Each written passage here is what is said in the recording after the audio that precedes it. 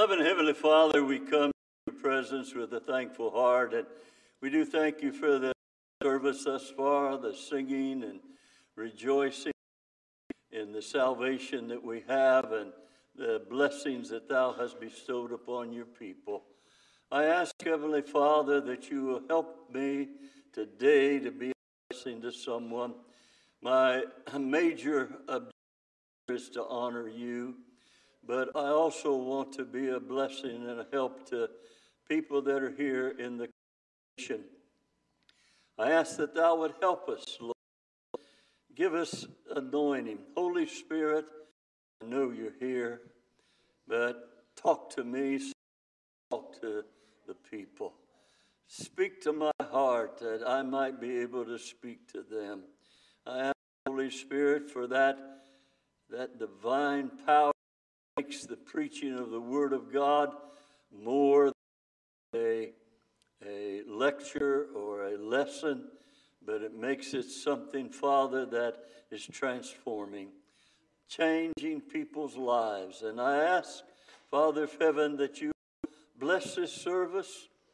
I don't know the need here, but you do.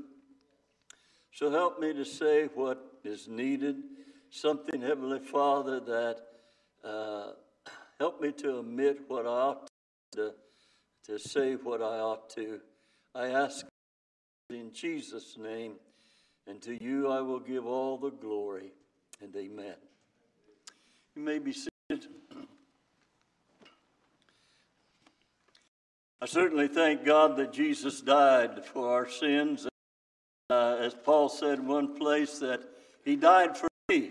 And when you and I can put that term, not only Jesus died for the world, but Jesus died for me. And in a personal way, and accepted by faith, I thank God for the death of Jesus. You know, altogether that he died, but it's how.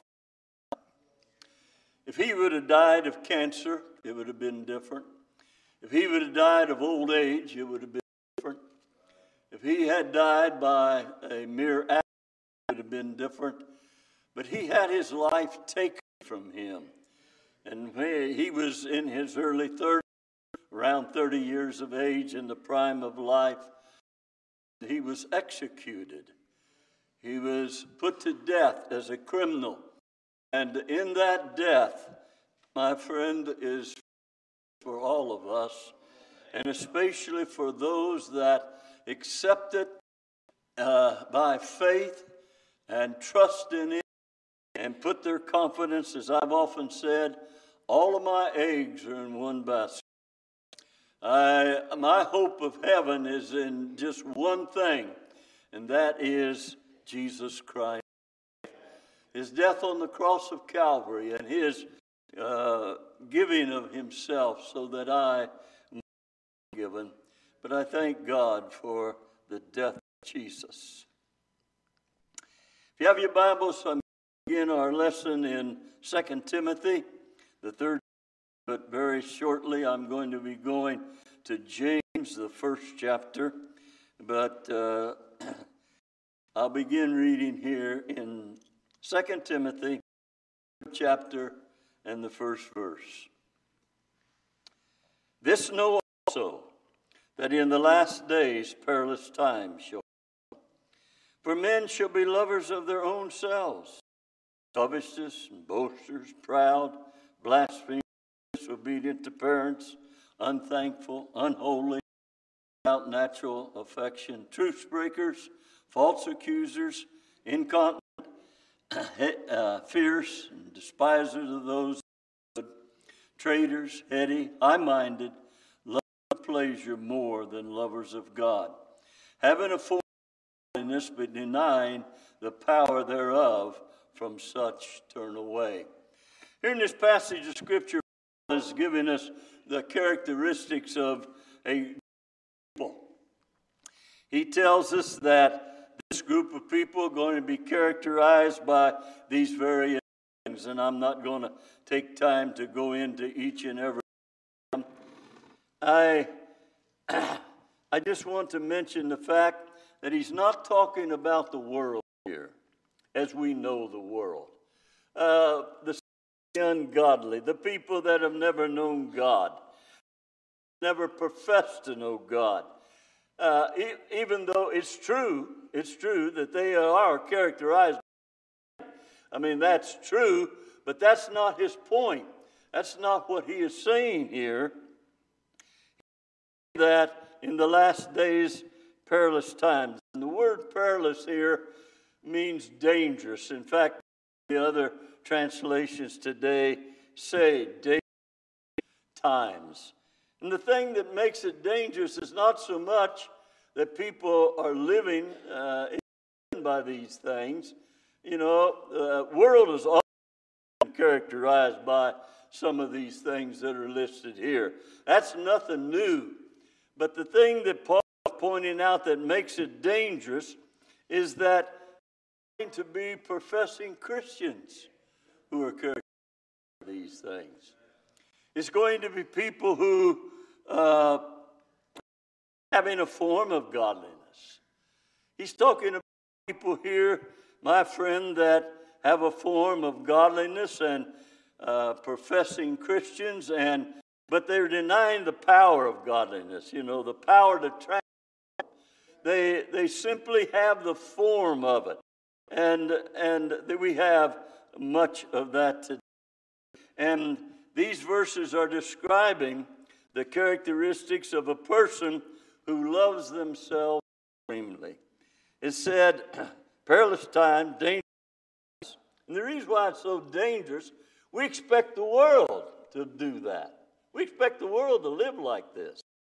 But the thing that makes it so dangerous is that when Christians begin to live like this and are characterized by these things, the nominal church today,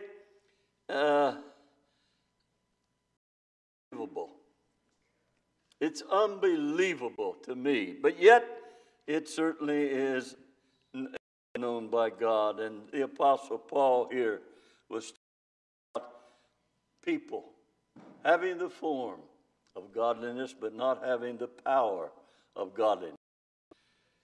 And listen to me. He's describing characteristics of a person who loves himself supremely.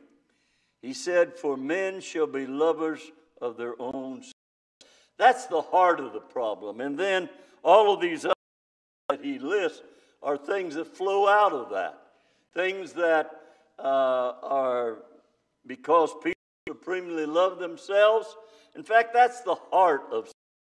That's the essence of sin, is loving yourself more than you love God, loving yourself more than you love other people. It's loving yourself supremely.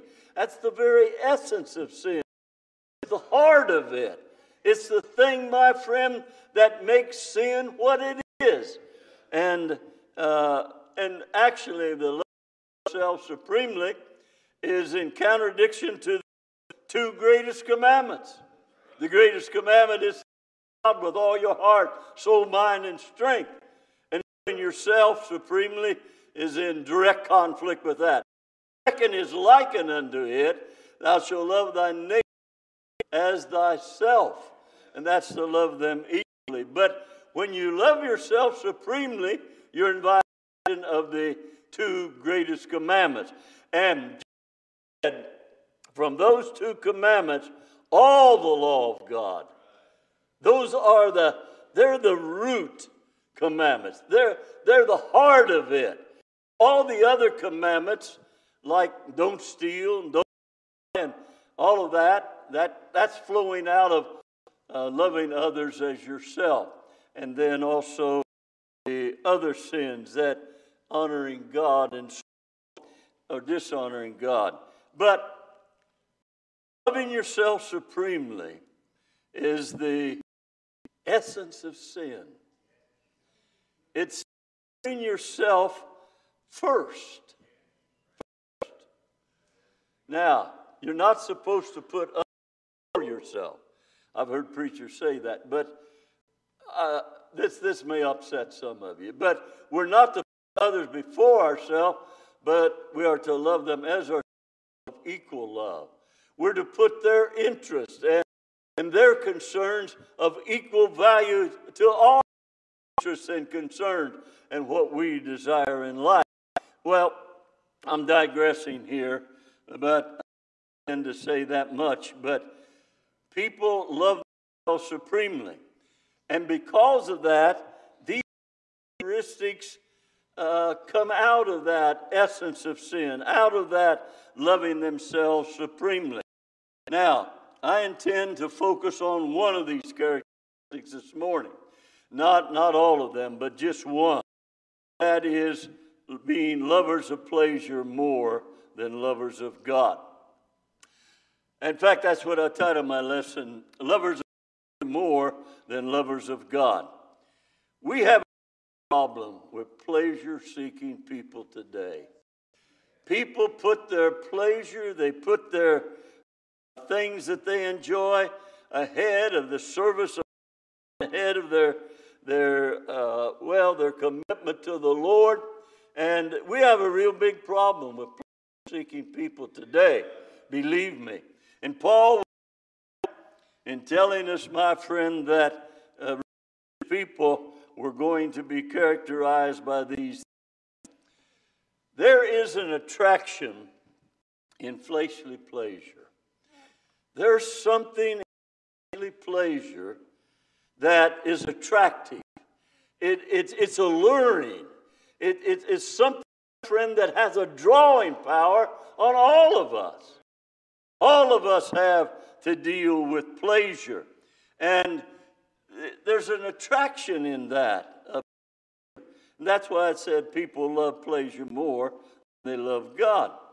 Someone said, what is pleasure? Well, pleasure is a word that comes from the idea to please. Pleasure, I looked it up, but word means to please. And pleasure is an agreeable sensation or emotion. Something we feel. Pleasure is something, my friend, that is emotional. It's something, my friend, it's a sensation, an emotion. It's or happiness produced by enjoyment of human actions. It's excitement or produced by the enjoyment or the expectation of enjoyment of something that we like to do. There's something very enticing. There's something, my friend, very powerful about that. There's something very powerful about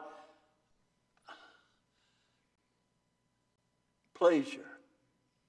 It's exciting. It's enticing.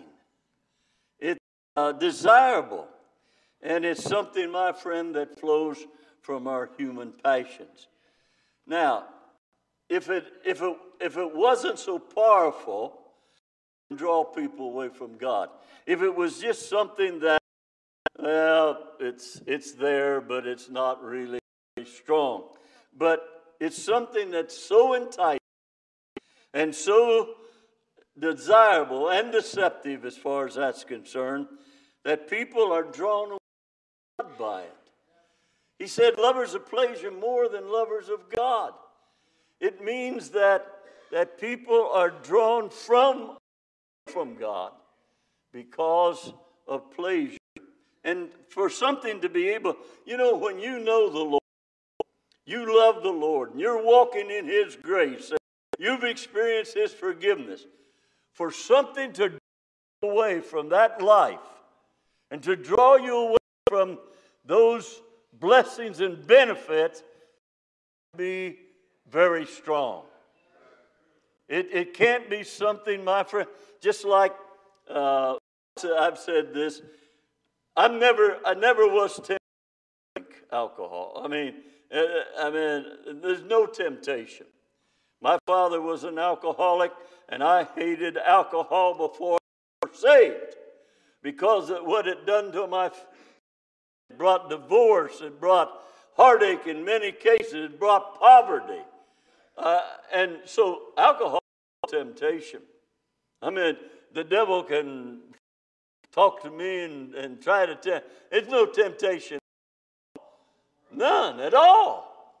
The same way with smoking.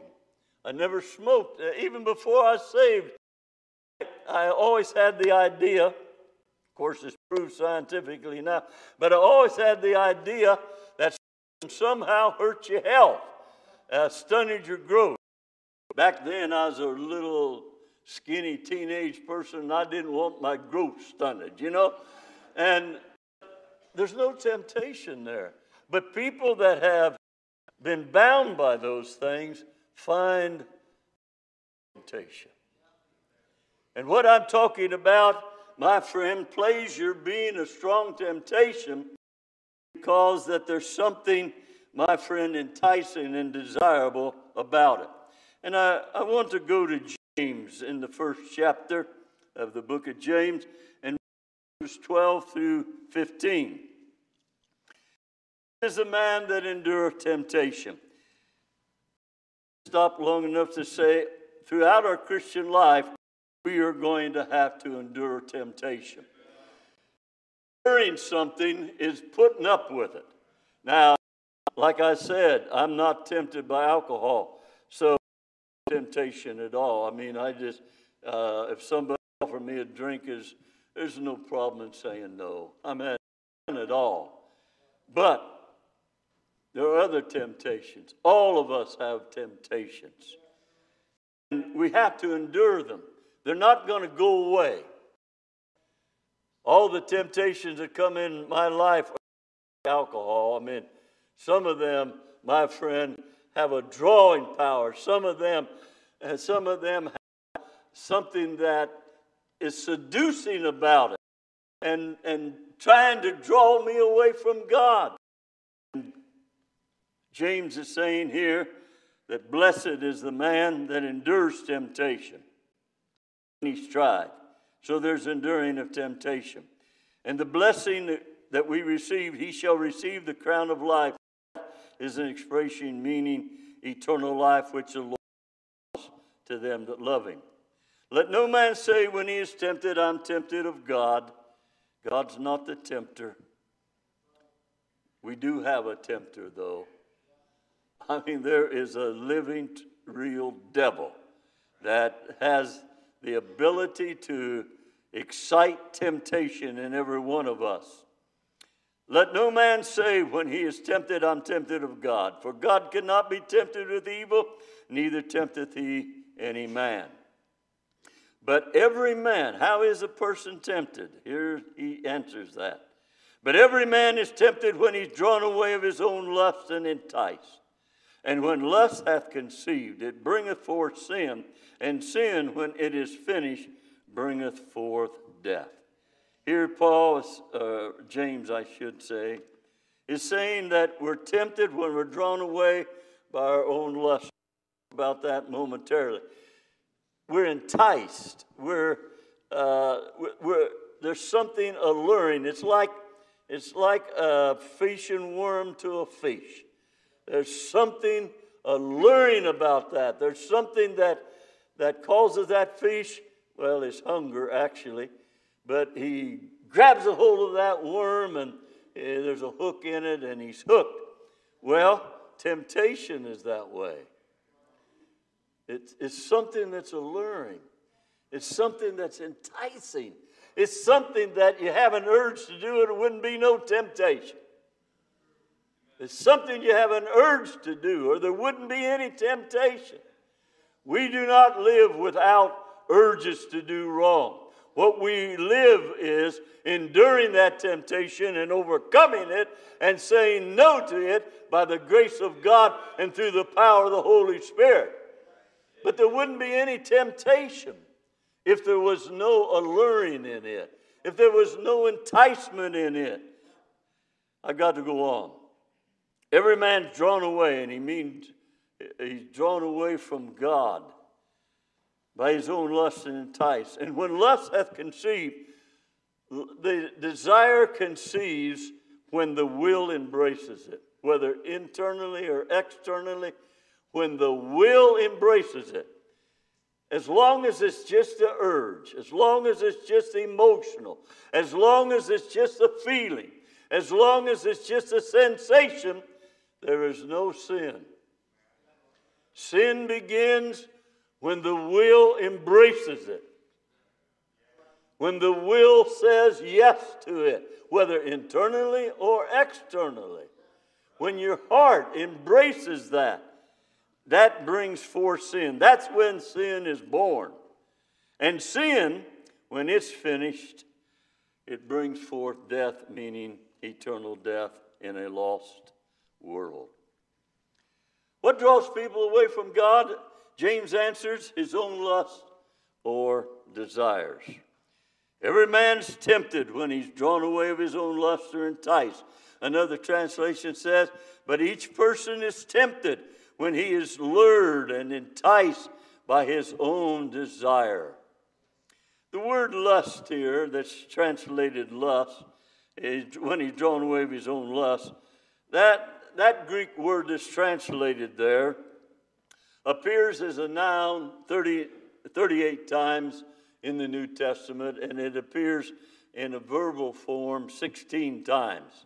So it's a word that is used throughout the Scriptures, especially in the New Testament, because that was written in Greek, as most of you already know. But the word refers to an emotional passion, urge, impulse, or craving. What it is referring to is something emotional, something that, a sensation, an excitement, something that you feel, a passion, an urge, impulse. And it means the basic word means to desire something earnestly, or to long for something, or to covet after something. Now, normally, in these texts where the word lust appears, it's a desire that is detrimental to a life of holiness. But it may also be used in a positive sense. And I'll just give an example.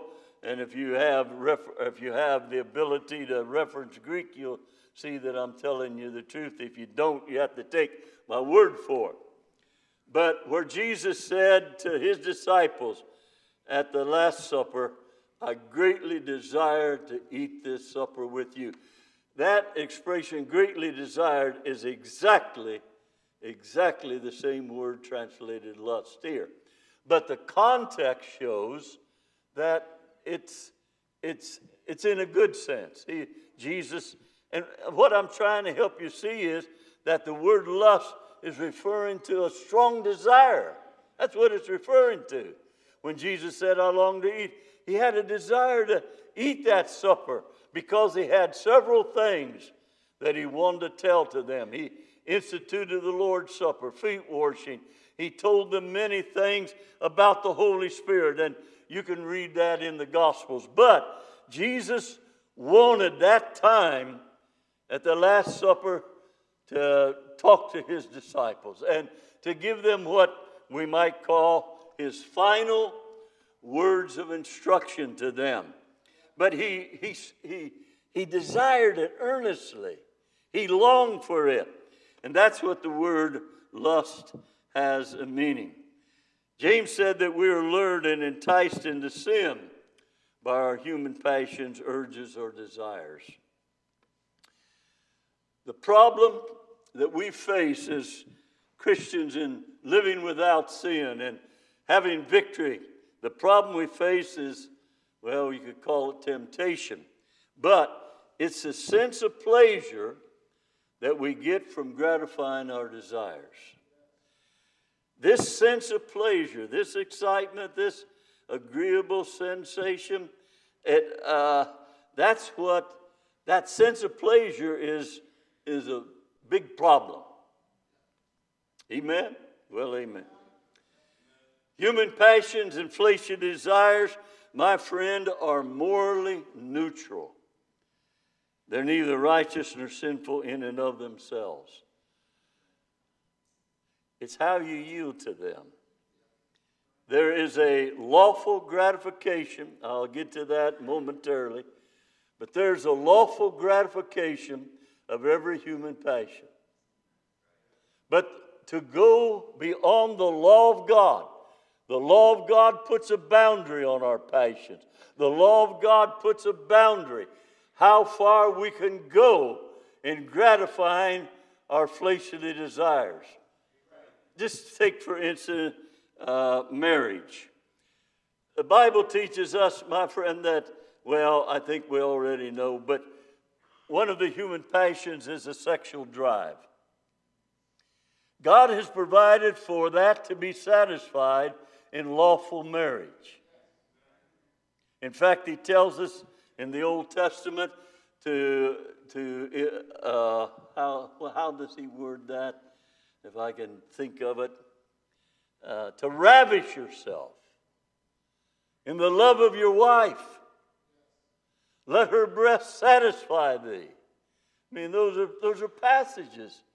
In the New Testament, he said, the marriage bed is undefiled. And there is a lawful gratification of our human desire. But there's a boundary. God's law forbids, my friend, finding gratification of that human desire outside the bounds of lawful marriage.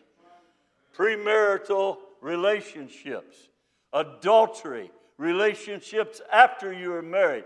That's going beyond. That's satisfying that desire outside the boundary of God. And that's what sin is.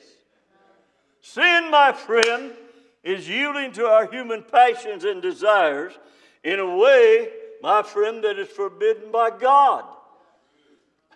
Right? I said I'd get into that a little bit later on, but I wanted to mention it so that you understand what I'm saying here. And that is that the human passions in and of themselves they're morally neutral. They're neither right nor wrong. They're neither sinful or righteous in and of themselves. It's how you satisfy them. It's how you satisfy them. Actually, God has made many provisions, my friend, to satisfy the various fleshly desires and passions that you and I have. Gratifying the desire to please ourselves brings an experience of pleasure. And as long as it's done within the boundary of God's law, it is right. It is righteous. It is something that is right. It's not something wrong to gratify your human passions and desire within the boundary of God's law. I can tell by the look on your face you're not quite getting what I'm saying. Another human passion is a desire to acquire things. That's not righteous or wicked in and of itself, but it's how you do that. If to acquire for your things you lie and cheat and mistreat others, steal, then it's wrong. But if you work hard, and my friend, labor for it and pay for it, then to acquire things, it's not wrong. Amen? I like what John Wesley, when he preached about money, he had 3 points. The first one was, make all you can. And I'll not go into it, but he was saying, make all you can by honest labor and treating people right and living honestly and justly and fairly. And then save all you can. And that's by being careful and wise and not just spending it foolishly and just on things that are of no value. And the third thing was give all you can. Pretty good advice, I'd say. And even as I said, pleasing of ourselves and experiencing pleasure within the bounds of God's law is right. Yet at the same time, it is this pleasing of ourselves and experiencing pleasure from these desires that almost all sin and disobedience to God flows. The desire to find pleasure can so easily lead people into sinful activity that the human passions themselves are commonly considered to be sinful. I mean, you know that. You've heard enough preaching. You've heard enough people talk. Sometimes, my friend, the human passions themselves are considered to be sinful. There are many passages in the Bible that warns Christians, and I'm just going to refer to those that's in the New Testament. But there's many passages that warn Christians not to follow the desires of the flesh, and warns them about the dangers of following the desires of the flesh. Let me read you just a few of them. In Titus, the 3rd chapter and the 3rd verse, "For we ourselves also were sometimes foolish, disobedient, deceived, serving divers lusts and pleasures." And that, Paul said that in the context of describing Christians' former life in sin. Serving divers lusts, and the word divers means different, lusts and pleasures. Ephesians, the 4th chapter, 22nd verse, "That ye put off concerning the former conversation," and the word conversation here means the manner of life, "that you put off concerning the former conversation or manner of life of the old man," or he means the old person you once were, "which is corrupt according to deceitful lust." He's talking there of the old person, the old self that you once were, and corrupt according to deceitful lust. "Dearly beloved, I beseech you as strangers and pilgrims." This is 1 Peter 2:11. "I beseech you as strangers and pilgrims, abstain from fleshly lusts which war against the soul." Galatians 5:24. "And they that are Christ have crucified the flesh with the affections and lusts." In Colossians 3:5. "Put to death, therefore, what is earthly in you, sexual immorality, impurity, passions, evil desire, and covetousness, which is idolatry." Romans 11:14. "And put ye on the Lord Jesus Christ, and make not provision for the flesh to fulfill the lusts thereof." There's a danger, a real danger. In fact, these passages, and this is just a sample of passages, but many passages warn Christians about, my friends, seeking pleasure in the wrong kind of way. And that's why Paul was saying in our text in Timothy that the reason why it would be so dangerous that people become lovers of pleasure more than lovers of God. And there may have been other times in history where that's true, but it's true again in our day and time. Somebody may ask the question, is the desire to seek pleasure sinful in and of itself? Not necessarily. It's only when it becomes a supreme controlling desire of your life. And by that I mean when self-pleasing comes before loving God and others. Then it's sinful. To condemn all self-interest and seeking to benefit yourself as sin would be misleading to people. And you could falsely condemn them if you condemned all self-interest and seeking to benefit yourself as sin.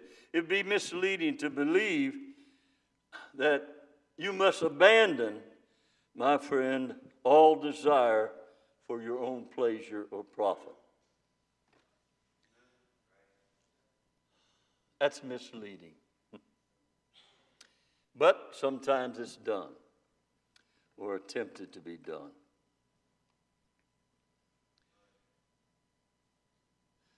I one time asked a fellow, I was in church, and this was a Sunday school teacher, and he made the statement that Everything that you do just because you want to is sin. And so I asked him, I said, I got a question. I said, I like Dairy Queen blizzards. There's only one I like. Now, I limit myself to either 1 or 2 a year. I don't go out every week. But I like them. And I told him, I said, I limit myself to 1 or 2 a year. And I said, and I buy it just because I like it. And I said, is that sin? Boy, he was on the spot, to tell you the truth. He hum-hauled around, finally said, no, it's not. But sometimes we can leave the impression, friend, that all self-pleasing is sin. It's not. It's whenever self-pleasing comes before loving God and others. It's when we please ourselves in violation of God's law and the principles of God's word. That's when it's sin. That's when it's sin. Now,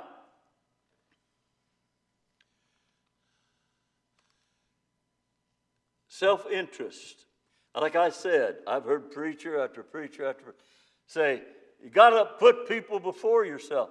But that's not what the scripture said. It said, love them as yourself. Put their interest on equal value to yours. But that doesn't mean that it's God and them and then you at the bottom. It's God and then you and others on the same plane. There are times, my friend, when self-interest trumps helping others.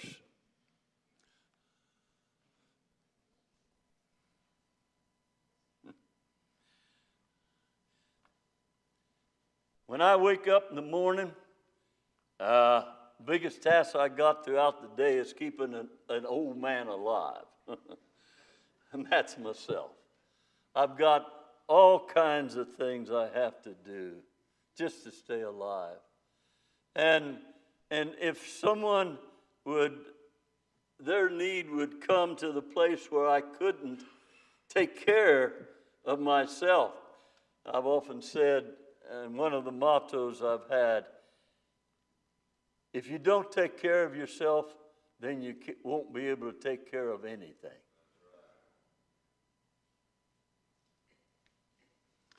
Not all self-interest. God does not require us to give away all our money. Right? Why? Why do I have a savings and I accumulated over a long period of time? And by being careful how I bought things. I never bought a new car, never bought a lot of other things. And I don't know, Sister Yoder's had very, very few store-bought dresses. She's made most of them, or went to a thrift store and bought. We happen to live in Amish country, and you can go there and you can get clothing. And then she takes it and redoes it. But I have accumulated a savings. I accumulated that to help take care of us in our old age. Now, that's self-interest. That is self-interest. But the Bible teaches us to take care of ourselves. In fact, he said if a person don't take care of his own, he's worse than an infidel. Right? I mean, hey, I know that this is upsetting your apple cart, but what I'm telling you is true. It's when we violate God's law, my friend, in pleasing ourselves. But to condemn all self-interest and seeking to benefit yourself as sin would be misleading. I pray for wisdom in our decisions. I pray for God. That's a prayer of mine every day. Every day. And that's no exaggeration. That's no exaggeration. I pray for wisdom. I pray for wisdom in what I do and purchases and all kinds of things. And again, I say, my friend, that if we condemned all self-interest and seeking to benefit ourselves as sin, then we would be misleading folks. Sin is committed, listen to me. Sin is committed when we refuse to conform to God's moral law. And instead, we seek to please ourselves in spite of God's law. The desire to please yourself and seeking pleasure from human passions very often leads to disobedience to God's commandments. The desire to please yourself can so easily lead people into disobedience that it's commonly believed that the desire itself is the essence of sin. But the desire to please yourself is not sinful in and of itself.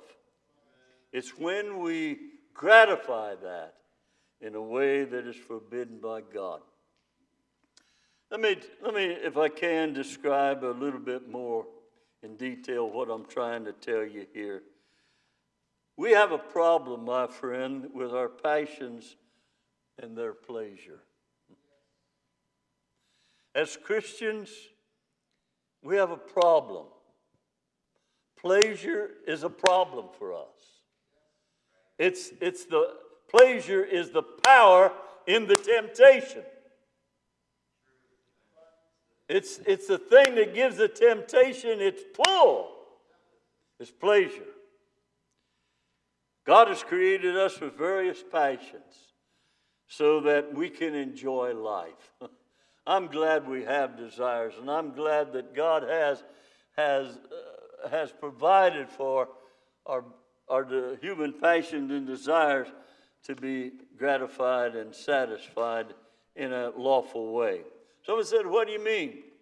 Well, things like hunger for food, longing for human fellowship, the desire to acquire things, the sexual drive, the desire to succeed. All of those things, my friend, are human passions. They're things that are part of us. They're things that are basic to our nature. They're things that make us human.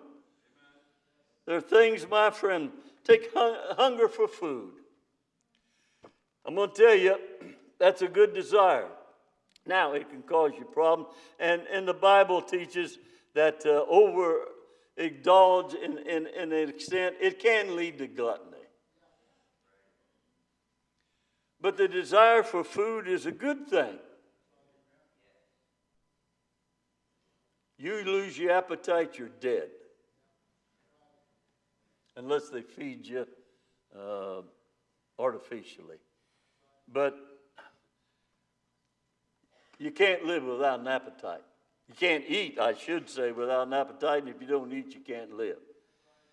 But the basic desire, and I know that's just fundamental.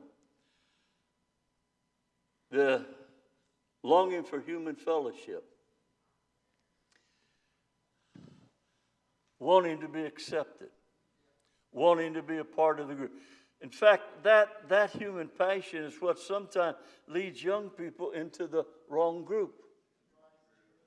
They get tied up with the wrong kind of other young people, and what they're looking for is acceptance.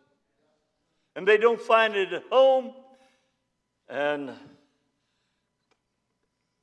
so they turn to other groups. It's a longing desire for human fellowship, but there's something wonderful about it. We call it fellowship. I'm glad for the desire. I'm glad that being a Christian is not the ride of a Lone Ranger. I'm glad for God's people. I'm glad for the church and so on. I've already mentioned the sexual drive, and I won't go over that. And I've also mentioned the desire to acquire things, the desire if you didn't have the desire to succeed, everybody go on welfare. And then there'd be nobody take care of us. We have a desire to succeed. We have a desire to acquire things. And as long as it's within the boundaries of God's law, we don't lie, cheat, or steal, or other things. Right? We don't take advantage of people that's in a hard place. You heard me say this before, but some people drive a hard bargain. And especially when they find somebody, let's say there's a brother in the congregation that's lost his job and he's got a good car and he can't pay for it. And you know he's got his back against the wall, and if he don't find any help, he's going to have to file for bankruptcy. If you take and Jew that brother, that's kind of a racial expression. But if you try to bargain him down to the lowest price possible, you don't love him as you love yourself. You're in violation of God's law, right? Taking advantage of people is a violation of God's law. Taking advantage of the generosity of people. You know, there's some folks very generous. I mean, they give you lots of things. And sometimes when people find that out, they manipulate them. Amen? And those are in violations. And again, all of these things are coming, my friend, from the finding pleasure in human passions and desires in violation of God's law. These human passions, when they're gratified, result in a sense of pleasure. And it just reminds you once again, I've repeated it, but there's a lawful gratification of these desires within the boundaries of God's law. But there's an unlawful gratification of these passions, and it's the heart of sin. And as I've said over and over, the unlawful gratification is going beyond the boundary of God's law. The sense of pleasure is the source of being deceived by sin. Now listen to me. This sense of pleasure deceives people. Deceives them. Well, when they gratify these passions, it seems like a good thing to most people because it makes them happy. And something that makes you happy ought to be good, right? I mean, I'm talking about the general common way that people think. They believe it's a good thing because of the enjoyment that it brings to them. And in this way, people are deceived into believing that sin's okay and something good. In fact, that's exactly what happened to Eve in the garden. She was deceived. She did not walk into that sin with her eyes wide open. She was deceived into believing that she was doing something good. Bible says she was deceived by Satan. Satan told her it's good, it's something good to look at, something that tasted good, something good for you, something bring you pleasure. And she was deceived. The same way, the deception of sin comes from the pleasure we receive. And it causes us to believe that sin is not a bad thing, but a good thing. It seems so natural to seek happiness from the pleasures of the flesh that to most people, it seems like the best way to live. How does the majority of the world live? Well, they live in the pleasures of the flesh. Why do they do that? Because they think it's the best way to live. It brings them happiness. It brings them pleasure.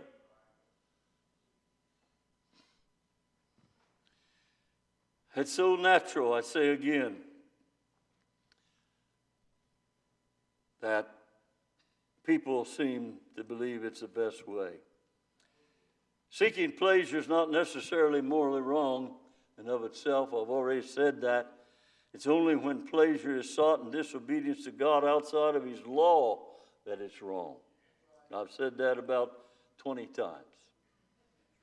But I want you to get it. Listen now.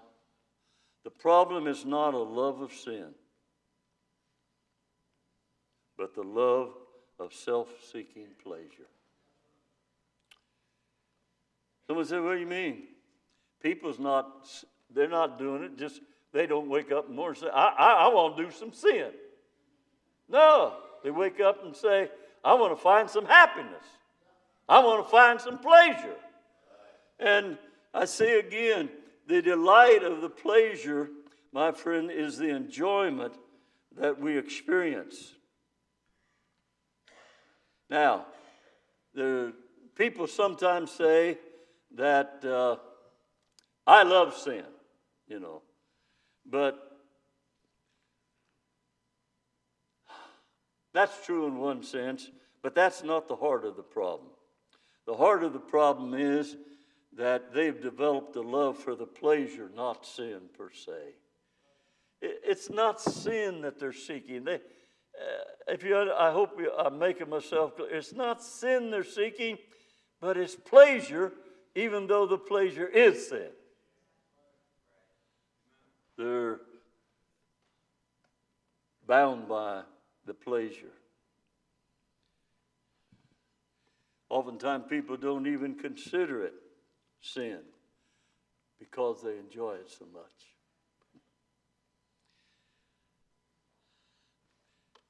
I remember, I'm going to digress just a minute and then finish. But my family's when I was growing up, my mom and dad, I don't ever remember a time they took us to church, not one time. I grew up in a godless home.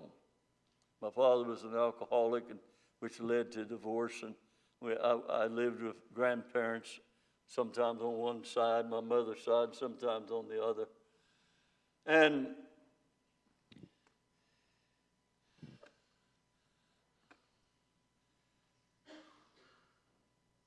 I started going to church, and I didn't know, just to be honest with you, the rural community in Kentucky where I lived at that time, church was the social event of the community. And I started going because that's where the girls were. I mean, really, that's why I started going. And we would ask, after church, we'd go to a father and ask, can I walk your daughter home? And to us, it's a big deal. But I started going, and I started listening to the preaching. And the preacher started telling me that most of the things that I found pleasure in was wrong. And that if I become a Christian, I was going to have to give them up. And then on the other hand, he said that living a Christian life was a happy and a wonderful thing. And I'll tell you, I sat there and I said to myself, that preacher's lying to me. How could a Christian life be a happy life if I have to give up most of the things that make me happy? This is not a story, it's what I really thought. He's lying to me, and that's what I'm trying to help you see. And sometimes this love of pleasure deceives people to the point that they don't consider it sin or that wrong. How could it be so wrong if it's so enjoyable? Most people enjoy the pleasures of sin while at the same time escaping the serious consequences of sin. You know, people who drive under the influence of alcohol don't kill somebody very often. Now, it does happen. It does happen. And, you know, us preachers can warn people about, drink. But most folks, most people who drive under, they don't kill nobody.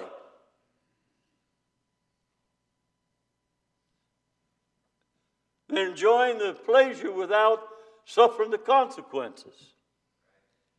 Not all premarital sexual relationships result in an unwanted pregnancy. They want the pleasure without the consequence. And because they have, my friend, they enjoy the pleasure and they escape the consequence, they don't think it's so bad. People that steal by shoplifting, they're not very often arrested or even charged. In fact, in our day and time, sometimes people will just grab a bag and go down the aisle and grab things and run out the store. No consequence, or very little, at least in certain situations.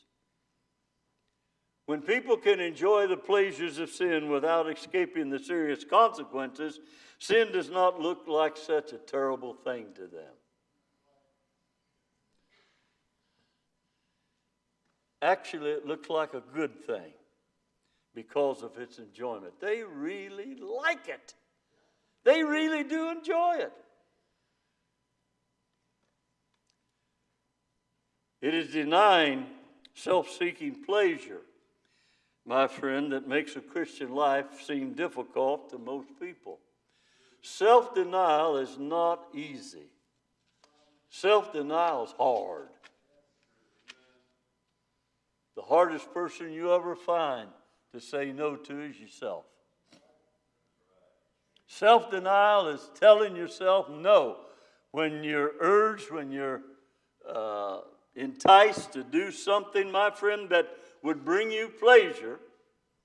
It's saying no to yourself. No. That's not an easy thing. And because of that, people look at a Christian life as something that's not attractive, something that's not desirable.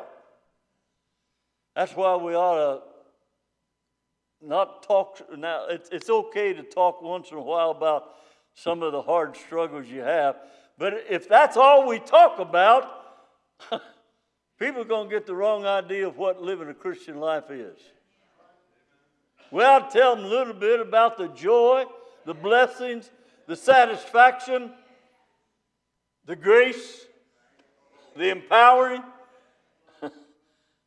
Amen. Sin enslaves people through repeated experiences of pleasure. As people repeat the gratification in a sinful way, that repetition of gratification and a sense of pleasure is what enslaves people.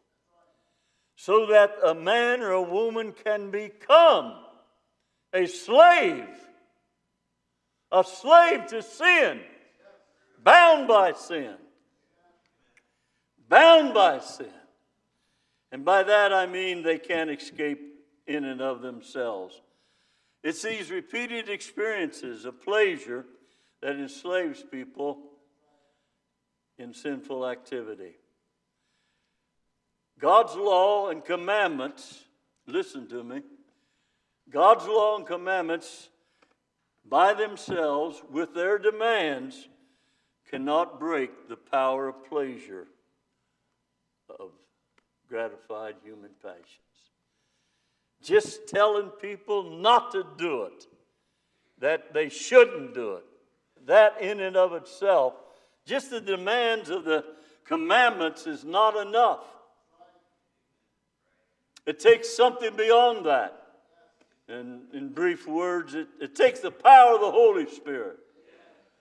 It takes, my friend, I tell you, the day I got saved, I did not believe that I could overcome certain sins. In fact, the reason why I believe that is because when I came under conviction, I decided, when I found out through the preaching that me and God was on opposite sides and that God considered me his enemy, that troubled me. And that God hated the way I lived so much that he was going to send me away to a place called hell. When that dawned on me, it troubled me. I'm telling you, it troubled me greatly. And so what I decided to do, I'm going to quit some of these things. These things that are displeasing to God, I'm going to quit them so that, God will look on me more favorably. And so I started on a journey of self-improvement. Now, I did have a little success on some things, but other things I didn't. And I thought, I'm bound. Now, I never knew I was bound until I tried to get free. And that's the way it is with so many people. There are people, my friend, bound by sin, bound by the pleasures of sin. They don't know it. And the only way they'll ever know it is when they try to break free. They try to get free from it, and then they find out, I can't. Not in and of myself, I can't. And that experience of trying and failing convinced me I couldn't live a Christian life.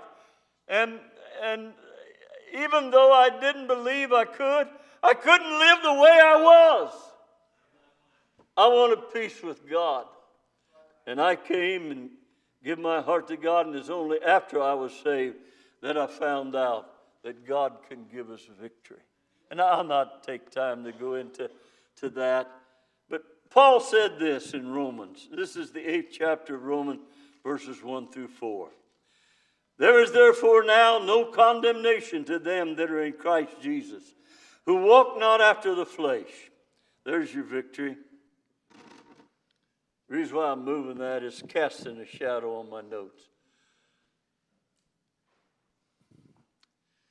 There is therefore now no condemnation to them. Why is there no condemnation? Because they're not sinning anymore. And the reason they're not sinning is because they don't walk after the flesh anymore. The fleshly desire, this power has been broken. And they're walking after the Spirit. And the word walk means live. For the law, or the power of the Spirit, of life in Christ Jesus hath made me free from the law of sin and death.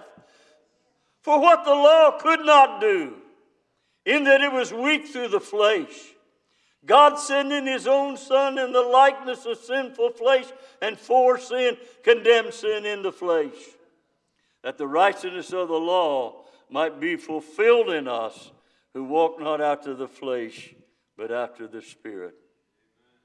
I want you to notice just a couple things.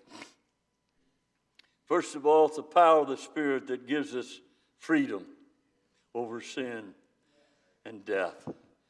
And it says here, for what the law could not do, in that it was weak through the flesh. Well, what couldn't the law do? The law could not, my friend, it did not have the power to produce the righteousness it demanded. You can command people, don't do this and give up that. We can condemn the world and, my friend, lay the law down. But the law by itself, it reveals sin.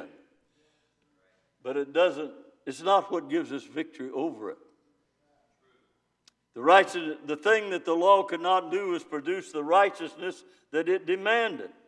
And it tells us here that the reason was it was weak through the flesh. Now, what did it mean by that?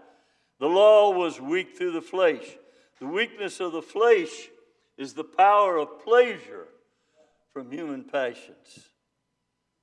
What it means is that the power of pleasure is stronger than the motives of the moral law. The motives of God's law towards obedience are both positive and negative. On the positive side, the commandments say, do this and you shall live. Now, that's hope. That's positive. On the negative side, it said, disobey the commandment, you shall die, and that's fear. And so the law appeals to our hopes and fears. But that in and of itself is not enough. Now, God has provided for this problem of the power and fleshly passions and desires by giving us the gift of the Holy Spirit. He said here that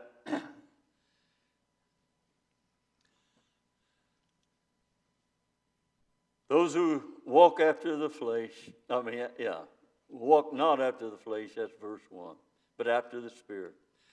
For the law, or the power of the Spirit of life, hath made me free from the law of sin and death.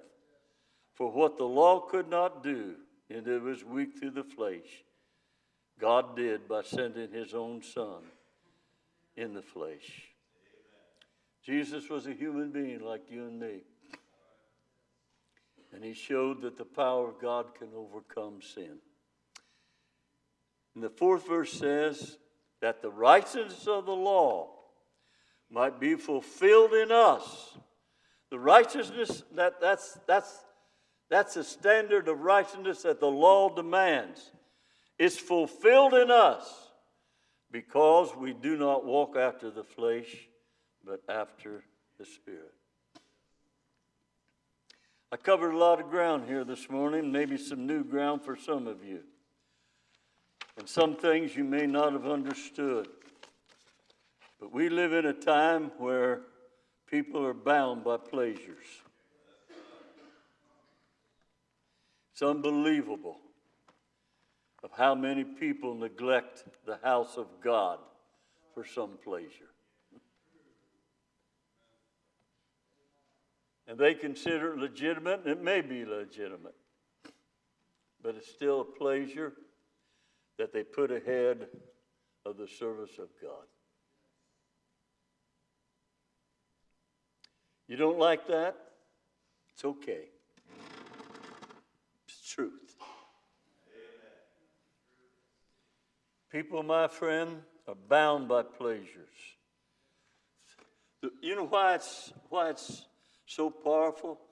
Is because they enjoy it. It's a pleasure. Now, if I haven't made that point, then I can't make it this morning.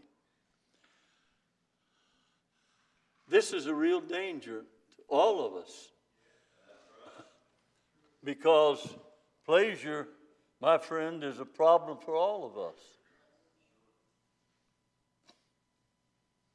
We can overcome it, but it requires self-denial on our part and trusting in the power of the Holy Spirit on God's part. Why do you think that the vast majority of the Christians, those of us that believe you can live without committing sin, are a minority?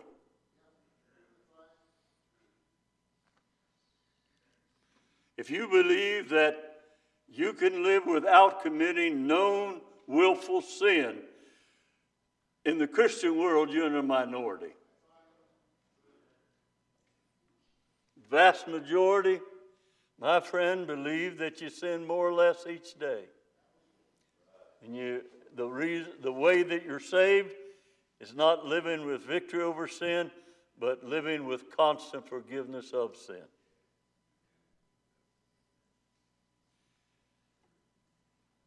And when we try to get people to live without committing any sin, often pleasure stands in the way. Pleasure stands in the way. Loving Heavenly Father, I've tried to help in a little way to explain some of the struggles, difficulties that we have, not only dealing with an unsaved world, but dealing with a Christian world. Father, I don't know any other way than what I've done this morning to try to help people see that there is victory over sin. It's not through the law and commandments, but it's through a living experience of walking with God and having the presence of the God in us through the Holy Spirit. Holy Spirit, if there's somebody here that's bound by pleasure in some area of their life that is keeping them from being what you'd have them to be, I pray you'd bring them to a place of acknowledging that and repenting of it, turning away from it, and seeking your forgiveness.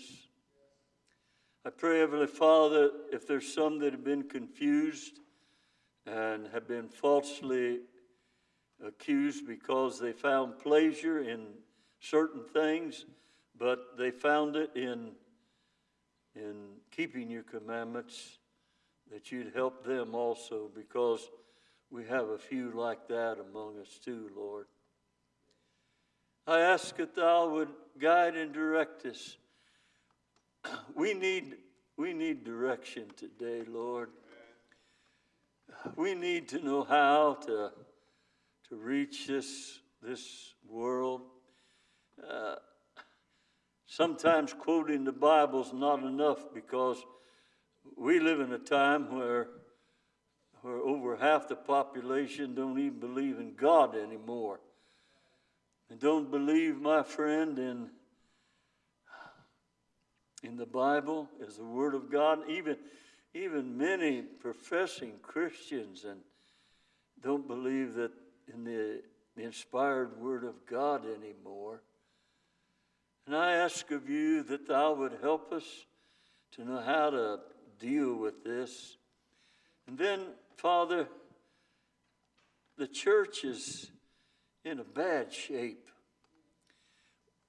They've lost their zeal. They've lost their joy. They've lost, in a great extent, Father of heaven, things that were commonplace just a couple of decades ago. We need you. And I ask that thou would help us, Father, in seeking thee, that the Holy Spirit talk to us and give us direction. I don't want to lean on our own understanding, but talk to us, Lord, and help us. Help us out of this mess. Help us out of this mess. Help us, Lord, to get back to a place where the services are powerful and moving and anointed by God in a definite way, and touching the hearts of those that are there. I ask that thou will continue to bless this camp meeting, those speakers that are yet to come and those that have spoken, that the Word of God will guide us, be a light in a dark place. I pray, Father, that thou will just help us now, and we will give you praise in the name of Jesus. Amen.